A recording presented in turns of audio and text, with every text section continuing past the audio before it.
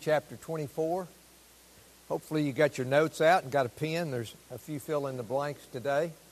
Maybe it would encourage people to follow along a little more. I've kind of gone that route the last few Sundays. Matthew chapter 23. I think I kind of looked ahead, and I think the first Sunday in April we'll probably start Matthew chapter 24. So we'll be in chapter 23 for the rest of the month and for most of the month of March as we finish up the Woes and get on with the completion of the chapter. So today's title, as we look at the king and the 8 woes, woe number 4 is plotting for profit. You know, if the religious leaders are plotting for profit, it's not good, or for gain, or whatever the case may be. But as I looked at this sermon this week, and it's pretty difficult because he's talking about oaths, so it's all about oaths, and it's all about making oaths. But you kind of got to look at the bigger picture to see that really it's a continuation of what all of these woes are kind of towards being this. Listen to me carefully. You don't need leaders in the church that are greedy, and you don't need leaders in the church who are out to be seen. 2 things. Don't need to be greedy. They don't need to be people that are out to be seen. So that's kind of what we're looking at this week. The first 12 verses that we looked at, Jesus told us to look at the scribes and look at the Pharisees and to pay attention to their doctrine, but don't do what they practice. Don't follow their example. Now, that's another bad place for a church to be, that the people might tell the church, I want you to do what I say and what I teach you, but don't follow my examples. That's not the place that the church wants to be. So verses 13 through 33 are about 8 pronounced woes against the scribes and the Pharisees, the political leaders, for their blindness and their hypocrisy. So we're in 4, there's 8 of them. We'll move forward after this morning. And he also in this chapter prophesies the destruction of Jerusalem. So in Matthew, there are 8 woes and they're addressed to religious leaders. So, now, I just want you to understand this. If Jesus had to address the religious leaders in that day and time, shouldn't it be a warning to us today that religious leaders in the church are susceptible to becoming hypocrites and greedy and just not the godly men that they should be? So it's something that the church need to watch for today. Last week we looked at a woe is a lament of wailing for the final end of an evil people. Woe for those religious leaders who are lost and who are not going to be saved. Woe for them for the punishment they'll face. So here we have the charges the Lord Jesus levels against the teachers of the Jews. That's what we're looking at. Scribes and Pharisees. They were the religious leaders of that day. Just as pastors, elders would be in the church today. So Jesus was standing in the temple last week, and he looked out at those people. He had all the common people with him, and now he's got the leadership there. And there's 3 things we looked at. You got a little fill in the blank here so you can follow along, kind of get your mind back on the woes. The first thing he said is making salvation hard for the people. He said, you're not going into the kingdom of God, and you're making it hard for people to go into the kingdom of God. Number 2, by deception, they were taking advantage of widows.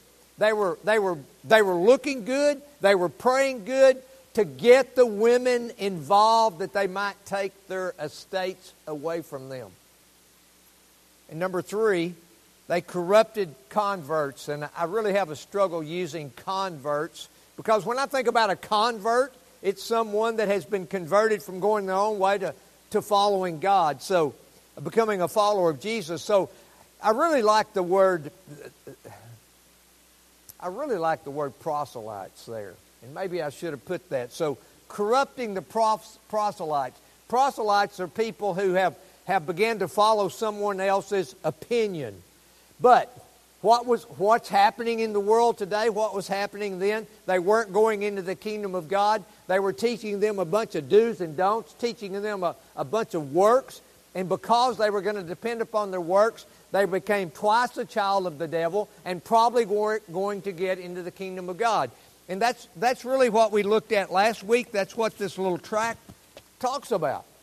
People who are putting their trust and confidence in something other than the Lord Jesus Christ, church membership, being good, doing good things, are probably twice a child of the devil and probably will never be saved because they're trusting their salvation to what they've done.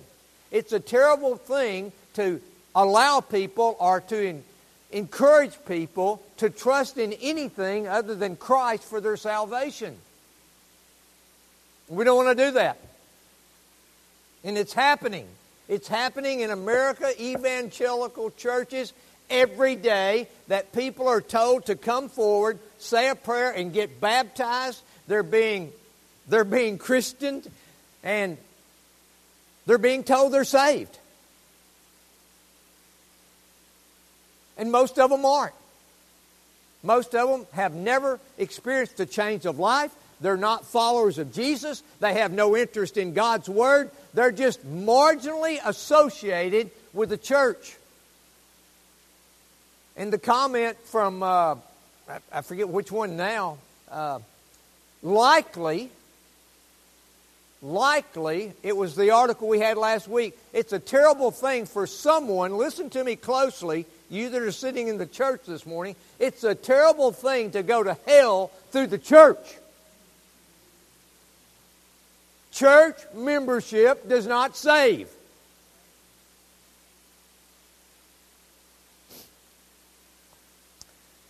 So this morning, Jesus reveals what all the false doctrine and traditions are about. This whole scenario with the scribes and the Pharisees, the woes, is this. They were in it for personal gain. If we're into, quote, working in the church for personal gain, we're wrong. The preacher included. We're wrong. It's a calling. When we swear by any person this morning or thing, we do two things. Now, we looked at chapter 5 when we were in the Beatitudes, and we looked at swearing and oaths. We'll look at it just a little bit this morning. But I want you to realize that when you swear by any person or anything, there's two things that you're doing. First of all, just think about the times in your life that you've said that word, I swear. You know what I'm talking about? You hear people say that. You're in desperation. Really, and that's fill in the blank. You are desperate. You are desperate when you make an oath. You're desperate. Number two, when we call upon a person or thing and make an oath to them, we're calling upon that person or thing to be our judge. Right? If I make an oath in somebody's name, I'm saying, and if I don't do it, that person has the right to judge me. We don't want any other judge except who? God alone. So making oaths are not a wise thing to do. So, the Scripture teaches us that if you are going to make an oath, there is only one to make an oath to. You ready for the Scripture? It's Deuteronomy 6:13 and 20. You don't have the whole Scripture. I'm going to read them to you. You can look them up if you want to. It is the Lord your God you shall fear, Him you shall serve, and by His name you shall swear. Now listen, oaths, swearing usually, for the Pharisees in particular, was a light thing. They just did it out of jest. They weren't really serious about it. But I want to tell you, if you make an oath to the Lord, you better be serious about it. Deuteronomy 10:20 says, you shall fear the Lord your God. You shall serve Him and hold fast to Him. And by His name you shall swear. So does the law tell us that if you're going to swear, there's the one to swear to? It does. But swearing is a serious thing, making an oath. Now, the next fill in the blank, to swear to another other than God would be blatant idolatry. Because the only one you're to swear to is who? God. So if you swear to another, they have become an idol. You see that? Be careful with your swearing. By the gold of the temple is not talking of the gold used in the building of the temple. They used lots of gold in building the temple. Amen? It is talking of the gold brought there as an offering. It'd be like the money that's brought here. Jesus teaches that the temple is much greater than the offering. Amen? Because that represents what? The presence of Almighty God. So you wouldn't swear to something that was brought to the temple. The temple is greater than the gift that is brought. And that the altar that is offered is much greater than the gift. So they were swearing by the gifts, they were swearing by the gold, which weren't near as important as the altar and the temple itself. Now, the gold and the gifts, I think about Ananias and Sapphira. The gold and the gifts were not holy until they were brought in. And then the temple and the altar, the presence of God made them holy. They weren't holy until then. And they became gods. Men should not swear. But when they do swear, they're bound to the oath. You remember that guy in Judges? You remember he was going out to battle? His name coming to anybody? Who? Jephthah. You remember? He had a big battle coming up, right? And he said, God, if you'll just give me this victory, when I get back home, the first thing that comes out of the door of my house, I'll offer it up to you. You remember that? Was that a foolish vow? Absolutely. But once he made it, was he obligated to it? He was. So what came out the door of his house? His daughter. Don't make vows foolishly. Don't make vows and not consider them to be serious. The one that swears by the altar swears by it and the things on the altar. When one swears by the temple, he swears by the things in the temple. How foolish it is to swear to things, listen carefully, that have no life, no sense, and no knowledge. No sense, no knowledge. Did you hear that? No life. But we're making vows to those things. It's a foolish thing to do. Jesus says that this reveals that those promoting this are nothing more than blind guides. Look in verse 16. He kind of changes his description of them. This is the first time he's done this. What's he call them? Woe to you, scribes and Pharisees. Look in verse 16. What's he call them? Blind guides. And that's something we're going to look at in the coming weeks. What is a blind guide? And you just got to realize when you're following a blind guide, you're probably going to fall into the same hole that they fall in. So you want to be sure you're not following a blind guide, and we'll look at that. Look at Matthew 15. Well, I keep saying look at them because I usually put all the Scripture in it. If you want to look the Scripture up, you can. Matthew 15:14 says, let them alone. They are blind guides. And if the blind lead the blind, both will do what? Fall into a pit. Listen, you don't want to follow a blind guide. You want to follow somebody that's following Jesus. You want to follow somebody that's headed to heaven. You want to follow somebody that's on the straight and the narrow path. Did you hear me, church?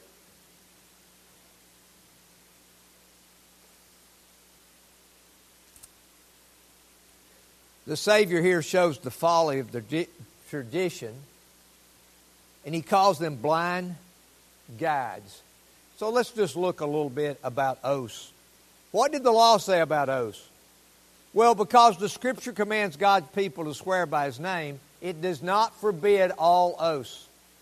But an oath made is serious, and it's only to be made to God. Okay, so, and thankfully, I don't remember. I'm sure I have in my lifetime. I probably have used that word, I swear. But another way that you make an oath is by making promises. You know, you're in a bind, and you tell God, if you will, I will. Y'all know what I'm talking about? We've about all been there. That's an oath. That's foolish. And how many times do those promises get broke? Because most of the time we're making them out of desperation. Number two, what did the Pharisees say about oaths? Well, they were only concerned with perjury. They didn't want to be backed into a legal corner. They said that some oaths were binding, other oaths were not binding, so they had their own rules.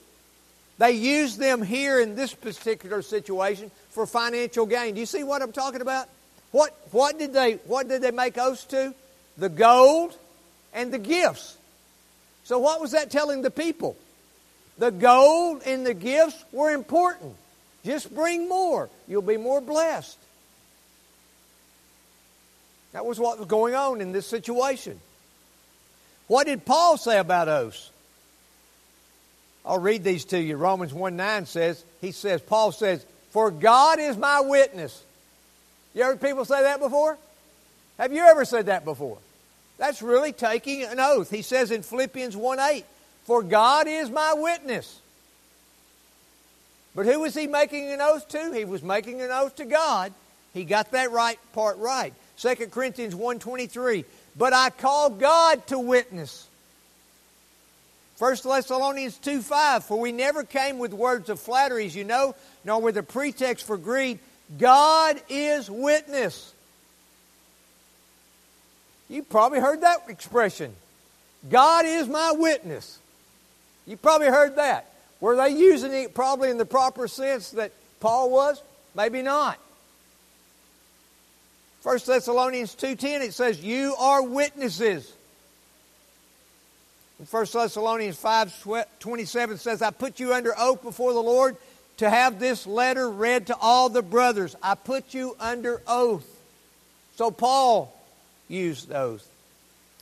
And what did Jesus say about oaths? It's pretty condensed. Listen as I read you Matthew 5:33 through 37. This is the lawgiver himself. Again, you have heard it was said to those of old, you shall not swear falsely, but shall perform to the Lord what you have sworn. But I say to you, do not take an oath at all, either by heaven, for it is the throne of God, or by the earth, for it is His footstool, or by Jerusalem, for it is the city of the great King. And do not take an oath by your head, for you cannot make one hair white or black. But here's the words of Jesus. You want some good advice? Let what you say simply be yes, yes, and what you say, no, no. In other words, just let what you say speak for itself. When you say, yes, I'm going to do something, do it. When you say, no, I'm not going to do something, stand by it. That's what Jesus says about oaths. So with Matthew 5:33 through 37, which is back in the Beatitudes, and with what we're looking at today, what can we say about oaths? We must be careful in spouting an oath. Do you think when Jephthah saw his daughter come out of that house, he wished he had never said that? You need to be careful. Listen, dads, be careful in making promises. Because once you make a promise to a child, they don't ever forget it. Be careful about spouting an oath. We must be sure we do not reverse an established order or law with an oath. Okay, so the temple's more important than the gold. The altar is more important than the gifts. And when they made the gold more important than the temple and the gift more important than the altar, they reversed a policy. They reversed what God had set up, the temple being more important than the gold and the altar being more important than the gifts. So be careful when you make an oath that you don't go against some law of God.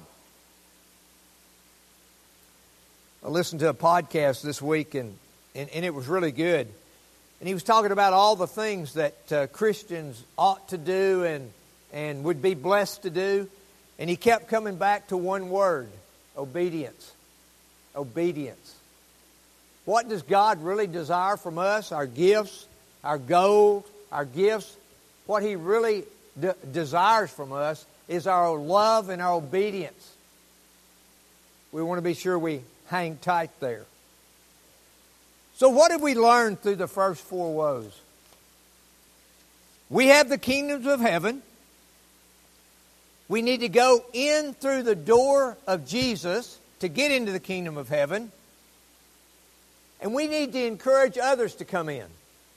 All right, here we go. We have the keys to the kingdom of heaven. Who's He given that to? Church leadership, elders, teachers, pastors. And the key and the only door to get into the kingdom of heaven is Jesus Christ. There's no other. There's no other way into heaven. There's no gate. There's no windows. There's no other way. The only way to get in is through the door of Jesus. And then once we get in, we need to encourage others to come in. And look, we need to be careful that we don't give them any other alternative as a way to get into heaven. It's through Jesus Christ. It's through repentance. It's through faith in the finished work of Christ on the cross. So we need to go in and encourage others to come in. We need to understand from these teachings that some have the propensity to be greedy and have a desire to be seen and considered important. That is some people's propensity. Does it make it right? Not at all. But there's some warnings for the church. Look at 1 Timothy 3:3. You don't have it. I'm going to quit saying that in a week or two. Listen to what 1 Timothy 3:3 says, talking about church leadership. Not a drunkard, not violent, but gentle, not quarrelsome, and not a lover of money. So, what was the problem he was having with scribes and Pharisees back in his time? Greed. To be seen. Wanting to be important. What's the same problems we have today? Very same problem. So he says, be sure that in electing leadership, that you don't pick somebody that has a love for money. And I think we read it in the Scripture maybe this week, and it kind of came to my mind. It talked about evidently whoever the context, and it's not coming to me really clear, so this is probably a little bit dangerous. But people, there's a lot of people that if they have a plot of land, they want the land next to it. And if they have that plot of land, they want the plot next to it, right? And is owning land okay? But always being on the lookout for others, can lead into some dangers. And it can lead into being greedy. And that was spoken out in the Word of God this week. We do not need those in leadership positions who are greedy. We need to be sure that we do not take advantage of widows or anyone else for gain. Y'all with me? Okay. Number 3, we need to be sure we do not make people a 2 times worse child of the devil. When we do not give them the true gospel, we allow them into the kingdom of God without their willingness to repent or showing any understanding of having faith in the finished work of Christ on the cross, and we accept them into the fellowship of the church, and they're not converted, it's a dangerous place for them to be. What does most obituaries say? So-and-so was born on this date, they died on this date, and they were members of Maranatha Baptist Church. That's in most obituaries. People put a whole lot of stock into their church membership. And not one place in the Bible does it say that church membership will get you in the kingdom of heaven. So, Tom and I talk about it. Pablo, we all have this discussion at times. You know, that's why we need to see a little sign, amen, that someone's a follower of Jesus before you allow them to have church membership. Because once they become a church member, if they're not followers of Jesus, the statistics and the old-timers would say they'll probably never become a follower of Jesus. Because they kind of feel some security where? In the church. Listen, this is a no-brainer. There's no spiritual security outside Christ Jesus. Did you hear me? There is no security spiritually at all outside the Lord Jesus Christ, repentance and faith in what Christ Jesus did on the cross. There is no salvation. You have no salvation if the centerpiece of that salvation is not the Lord Jesus Christ, Him crucified, buried, resurrected, enthroned, and ready to come back. Wow, sometimes I stand up here and wonder if you believe me. There is no Christianity without Christ. Unless you have Christ and He has you, you have no Christianity. Now, so why am I so worked up about it, so emphatic about it? Because this is a concern of mine. It's a concern of mine when you see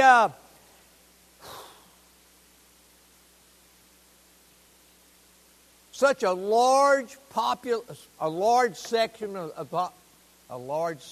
of the population living in adultery, living with people that they're not married to, have been for weeks, months, years. They're not under conviction. And yet, if you ask them, they'll tell you that they're Christians.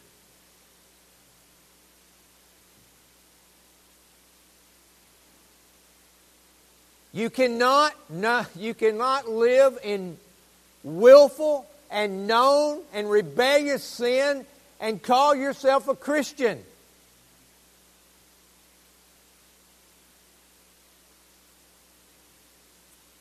And I think the preaching of freedom to sin in the church from the pulpit has contributed to that. That scripture that's so clear in 1 Corinthians chapter 6. I mean, it's talking about freedoms that we have. But it's not talking about freedom to live in known and willful sin. Let me read it to you. 1 Corinthians chapter 6, verse 9. Or do you know that the unrighteous will not inherit the kingdom of God? Do not be deceived, neither the sexually immoral, nor idolaters, nor adulterers, nor men who practice homosexuality, nor thieves, nor the greedy, nor drunkards, nor revilers, nor swindlers will inherit the kingdom of God. How clear is that?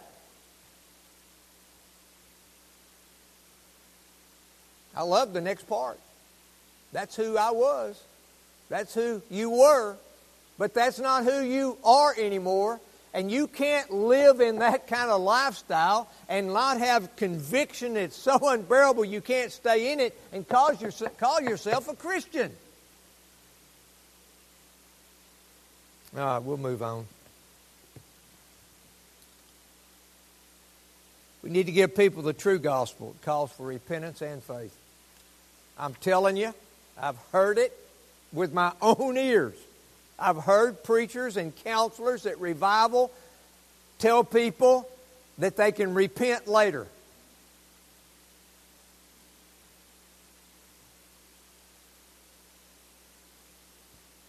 You're willing to repent because of what Christ did on the cross.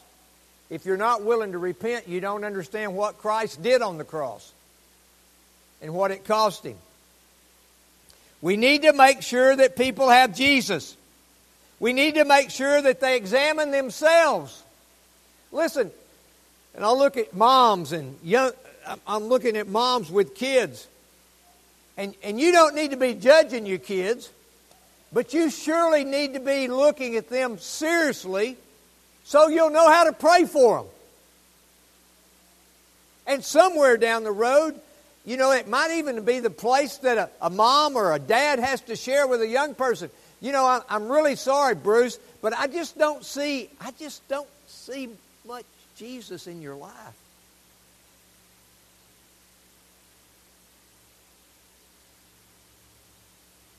Because you want to deal with that with your kids while they're here and can still repent. You don't want them to find out that at judgment time that they weren't Christians. What have I told you guys over and over again? If you're saved, I can't lose you. But if you think you're saved and not, I want you to come to realize it now. That you might what? Repent and believe the gospel. Is this the time to find it out? So why does it say examine yourself to make sure you're the faith? Why does it say work out your salvation with fear and trembling? Because, man, it would be a fearful thing to get to judgment, think you're saved, and are not. Is that going to happen? Matthew 7:21. Many will say to me on that day, Lord...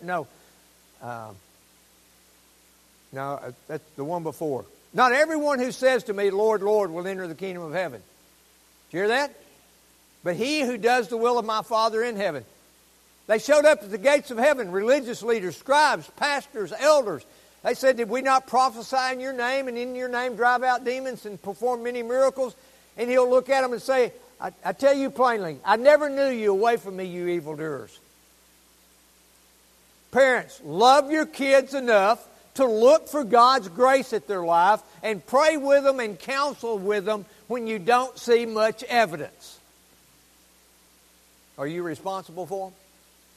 Am I going to stand at judgment? Is He going to say to me what should have happened with your kids? If I'm their pastor, He may. But you're their parents. Ambition for money, things, and to be seen is almost always connected with hypocrisy. False worship and superstitions are almost always encouraged by coveting and plundering pastors. Once people's minds are perverted, nothing is too absurd. So, what the scribes and Pharisees were doing about the altar and the gifts and the gold and the temple, they were reversing the real truth about what was important in the temple. They were reversing that order. Now listen to this. Did you know everything that's going on in America right now is reversing the order of Genesis chapter 1 and Genesis chapter 2? And once people in their minds spiritually reverse the established order, let me see if I can get this word right. Once they do that, once in your mind you have reversed an established order, there's nothing to you that would be absurd. You know what that means? You'll believe anything. That's where we're at.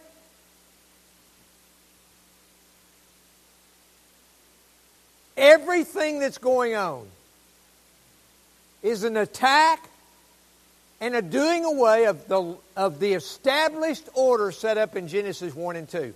So then going forward without that order, nothing is too absurd for anybody.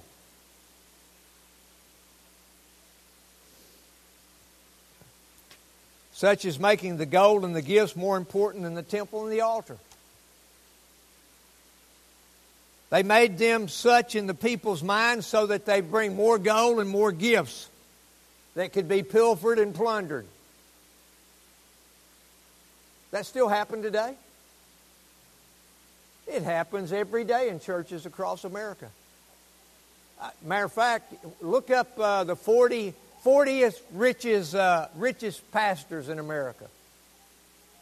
And no, I tell you what, just look up the 40th richest pastors, preachers in the world. Now this is going to blow your mind. Do you know where about the top 10 are from? Africa. The poorest country. And those people are being pilfered, listen, with a prosperity gospel. And guess where they learned it? From America. It happens every day. All of this cheapens the worship of God. The priests and the scribes were not ashamed to cheapen the worship of God. You know why? They didn't know God. They didn't fear God.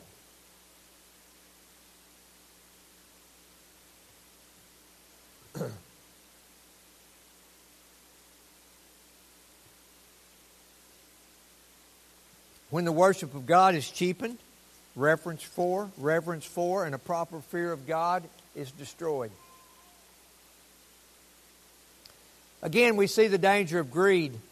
When we put much emphasis on the gold and the gifts, the temple that represents the place of God is trampled on. The presence of God is trampled upon.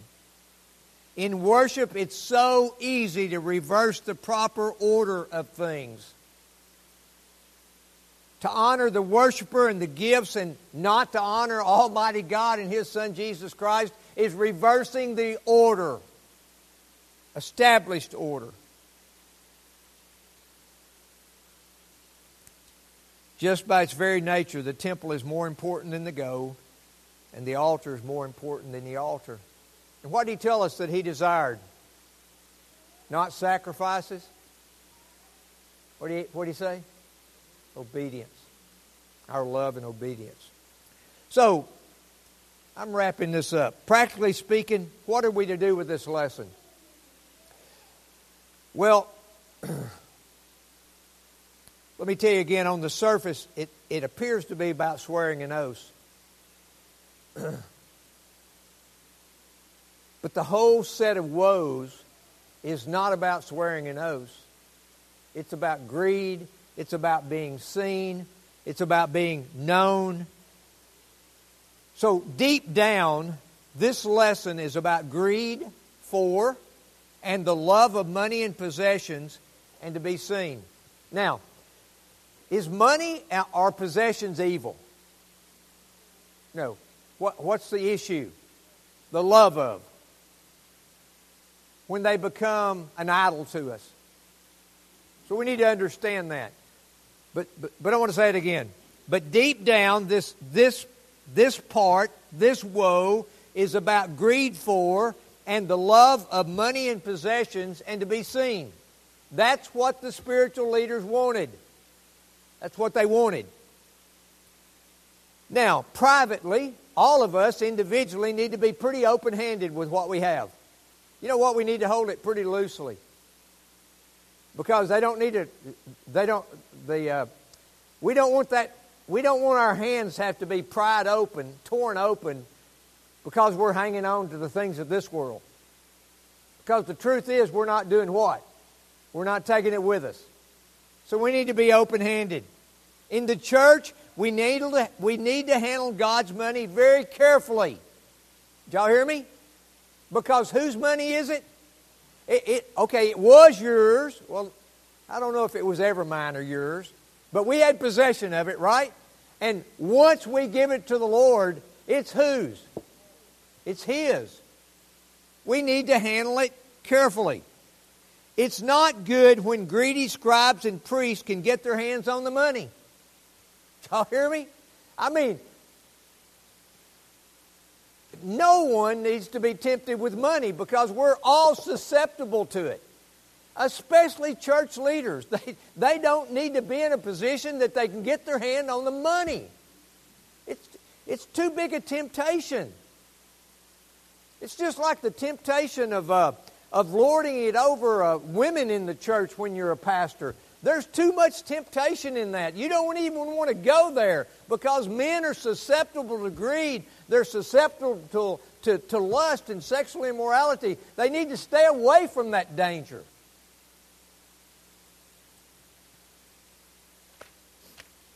I want to tell you in closing, we've been blessed at Maranatha over the years. And I want to talk about some reasons I think God has blessed us financially. We seldom talk about money.